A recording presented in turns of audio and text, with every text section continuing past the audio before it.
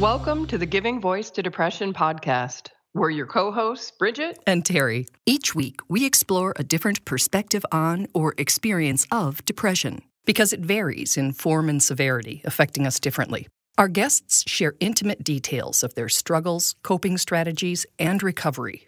We keep it real because the struggle is real. We keep it hopeful because there is hope, in spite of what depression tells you. We're not experts or therapists. We're sisters and best friends who live with depression and know that talking about the illness reduces stigma and humanizes the experience, making it safer and easier to ask for needed support. You are far from alone. Hey, Bridget. Hey, Terry. It's season 10 of the Giving Voice to Depression podcast. It's very exciting, and we've got some really good interviews lined up, so it's going to be a great season. We will also be making a major announcement next week. For now, we'll give you the very big hint that this episode is sponsored by Mental Health America Wisconsin, which really understands and values the fact that these shared stories reach people, whether or not they're ready to talk about their depression, whether or not they're ready to reach out for treatment or help, whether they've even named what they're experiencing as depression. And today's guest, Kristen, is a wordsmith, a published Northwest poet, and artist. Kristen looks at depression from both a poetic familiarity and detachment, which I find is just a fascinating balance. Agreed. And that allows her to find value and beauty and gifts in her illness's voice. There's definitely comfort to be found in her words. You feeling good? I feel great. My greatest intention for all of the interviews is to keep it real, because we all need that. We all need to keep it real. So anything that is in your comfort zone to make it so that somebody who is in a very painful place potentially, including suicidal, might glean some things to kind of hold on to as a life raft, if you will. I'm pretty comfortable. I don't hide. I mean, this is part of me. And, I own my shadow. That's where I get my voice. Beautiful. Lucky for us. So if you're comfortable, I'd like to start with touching on the process, sort of that internal process or feelings about preparing for the podcast, because that's something that we don't touch on. And I personally found it to be quite a cathartic kind of coming out. What I wanted was to be clear. I wanted to be open. And I wanted to, most of all, make it clear that I'm not ashamed. In our society, worth is tied to productivity. Mm-hmm. And that's not the source of our worth. Our worth is inherent. Our worth is part of us. It's we began with it and we'll end with it.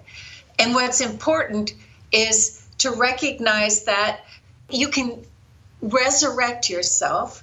You can rise like a phoenix from the ashes, and you can remember that you have survived.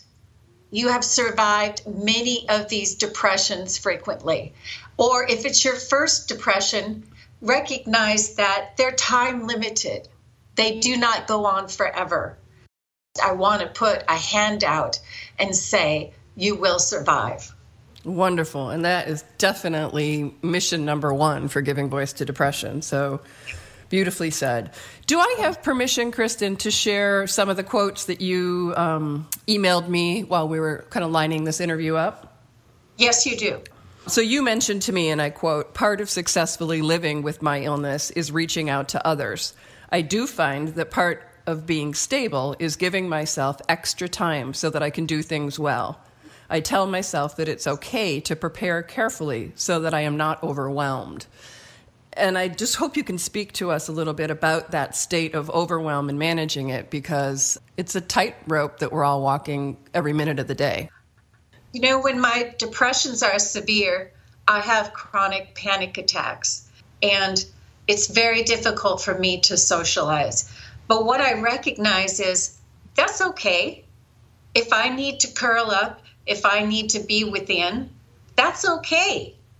We have to give room to our depression. We have to give grace to it, because that it will pass And it's okay to be in the midst of it. That reminds me of something Rumi talks about: emotions and feelings as guests in our house of our reality, our moment, our body. And either I added this a long time ago, so I still equate it to him, or he also said it's okay to leave the doors open so that they can leave. You don't want to kick them out, but I really like that. And your podcast is about giving voices to depression. And that's important to recognize, that your depression has its own voice, and that's valid. What I do with the voice that comes from my depression is I write about it. And I do that in the privacy of my home. I do it alone. But I found that when I have the courage to submit my poetry to all kinds of places, people are hearing me, even though it comes out of the quietness. People hear what you're experiencing, and they hear themselves in it. They find themselves, and you have then created a passageway between you and people who are suffering. Well, one of the kind of astonishing, one of so many astonishing wisdoms that have kind of revealed themselves to my sister and I during this last 2.5-year whirlwind is that voice for most of us is, it sort of says universally the same things to most of us. It's a very limited vocabulary, Yes. Not to mention it's a liar and a bully and, Right.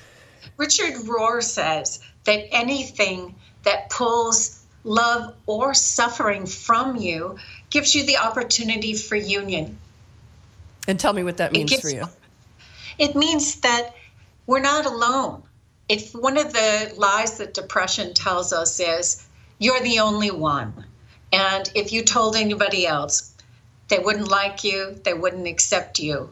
But the truth is that 10% of the people that you meet will have suffered from some kind of depression, and frequently recurrent and deep depressions. And so those people are looking for a handout. They're looking for someone who's experienced what they're experiencing. And so recognize that what you are going through has value. Mm. And your type of depression, Kristen, is bipolar disorder 2, which I grew up calling manic depression. And when I looked it up on WebMD, they said that bipolar 2 is similar to bipolar 1 disorder, with mood cycling between high and low over time. However, with bipolar 2, those ups or those higher moods never really reach full-blown mania. That's right. What you find with bipolar 2 is recurring deep depression. And the mania, they call it hypomania, is simply a reprieve where you go through periods of more energy and the ability to enjoy your surroundings. But the depression will return. I take medication. I take several medications, and they put a floor underneath those severe depressions so that I don't sink into being suicidal, which I have a number of times. I've had some hospitalizations where, I felt like I was going to hurt myself. And so I went to the hospital to get some help. If you're comfortable talking to us about this, I often feel that when guests or we speak about hospitalization, that then that's sort of private now, and we're not really talking about that. And I know that you said you went somewhere because you knew you needed help, but A, did you find help there? And B, is there anything to kind of pull back that curtain and reveal that piece to us a little bit? Well, what it means is that normally the hospital will not accept you as a patient unless you are deeply suicidal. And during times when I wanted to take all my medication, I just wanted to go to sleep and never wake up, I made myself get in the car, drive to the hospital, and have an interview with someone and say, I am thinking of dying. And so what happens is that then normally there's a ward in the hospital for psychiatric patients. And when you get in there, you'll start seeing a psychiatrist usually every day, and he'll generally try to tweak your medication. And then you'll find that there are groups of other people with mental illnesses, and that those people are interesting and they're worthwhile. And they have strengths and they have wisdom. And that enables you to recognize, I'm part of a community. I'm part of a group of people who have value, and I have value. And so when you are discharged from the hospital, usually after a couple weeks, and only when you feel stronger, you've come away from the situation recognizing that you are not alone. You are not alone. Mm. And you're a poet, Kristen. Yes. So can you speak to what both you and Jung call the shadow, and how that has inspired you to create and express your darkness in order to, move through the darkness? When we become sick, we go to a place inside ourselves that feels alone. But I found that in those dark periods, the things that come out of me, the words that come out of me, are heard by other people, that in fact they identify with what I'm saying. So I take these opportunities to talk about resurrection, to talk about being a phoenix and rising from the ashes. And it comes from the deepest place within me. And I trust that it will be received. I trust that other people will find worth in it. And they do. That's beautiful. You have shared with me that you, I believe it was a mutual friend of ours, defined your depression as a terrible gift. It is a terrible gift. I think that's the best description of it I have ever heard, because it has so much darkness that you often think there'll be no way out. And yet, I remember one day after a very, very serious depression, I began to see what was around me again. I began to talk. I began to feel better. And she said, "You are the most resurrected person I know." That was the deepest compliment I have ever received. You shared with me that that you work with this struggle, with this companion every day, and that you take psych meds on a schedule, and that you're in therapy. And you said that you keep your life very quiet, as is also a coping mechanism that I integrate, and that you talk back to your anxiety. And I'd like to hear about the talking back.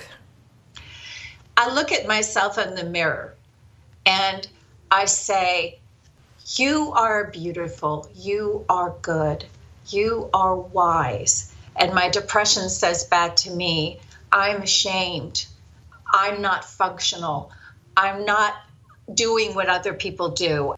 And then my husband is a real rock. And he says, "You don't have anything to be afraid of. I am here. You are here. You are fine.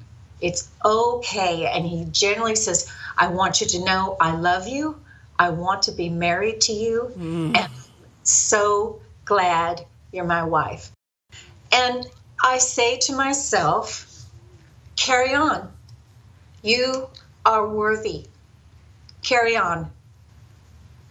And I would say you take it one giant step further than that. You journal, you paint, you write. And as you said, you do everything that you can to draw the juice from it.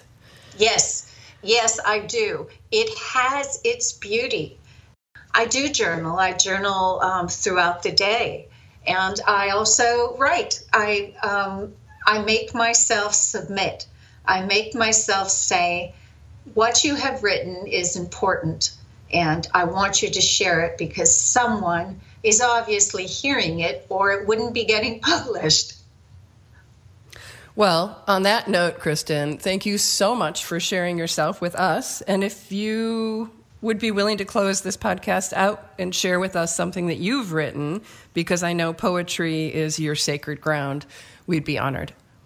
Thank you. This poem is titled, "I Swallowed Hope That Winter." I swallowed hope that winter until the shape of what I'd lost grew in me, pressing an imprint into my old soul, like a furrowed field, a silent parking lot. And I nearly surrendered as it gained substance, filling in like a footprint in the rain. It took time, it took summer, but at last I began to speak of seagrass, Scotch broom, and sand dollars. I sprouted wings, I sang, I shook out my dark corners. I wore a nimbus of truth that caused people to sit next to me. I saw God in everything. The bald crows asleep on a wire, the dandelions in our backyard. I digressed, I exhaled, I wandered. I found my old soul in a field of wildflowers in a moonlit parking lot.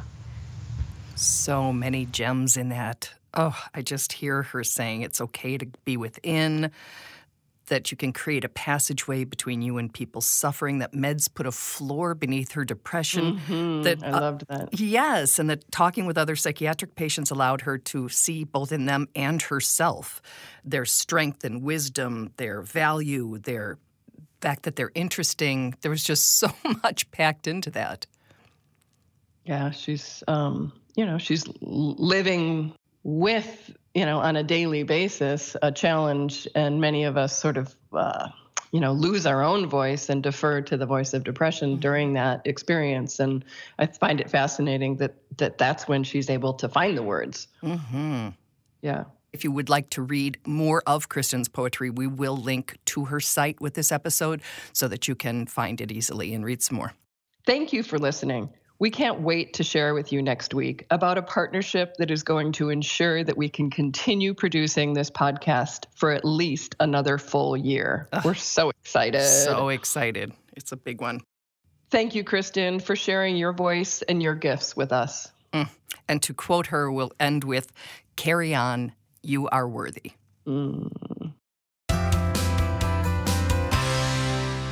We truly hope that our podcast brings a little more understanding, helps you better articulate your experience of depression, or better understand how to support someone else's. We invite you to join us for daily posts on the Giving Voice to Depression Facebook page and on Twitter and Instagram at Voice Depression.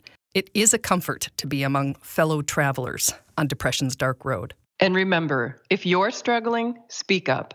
If someone else is, listen up.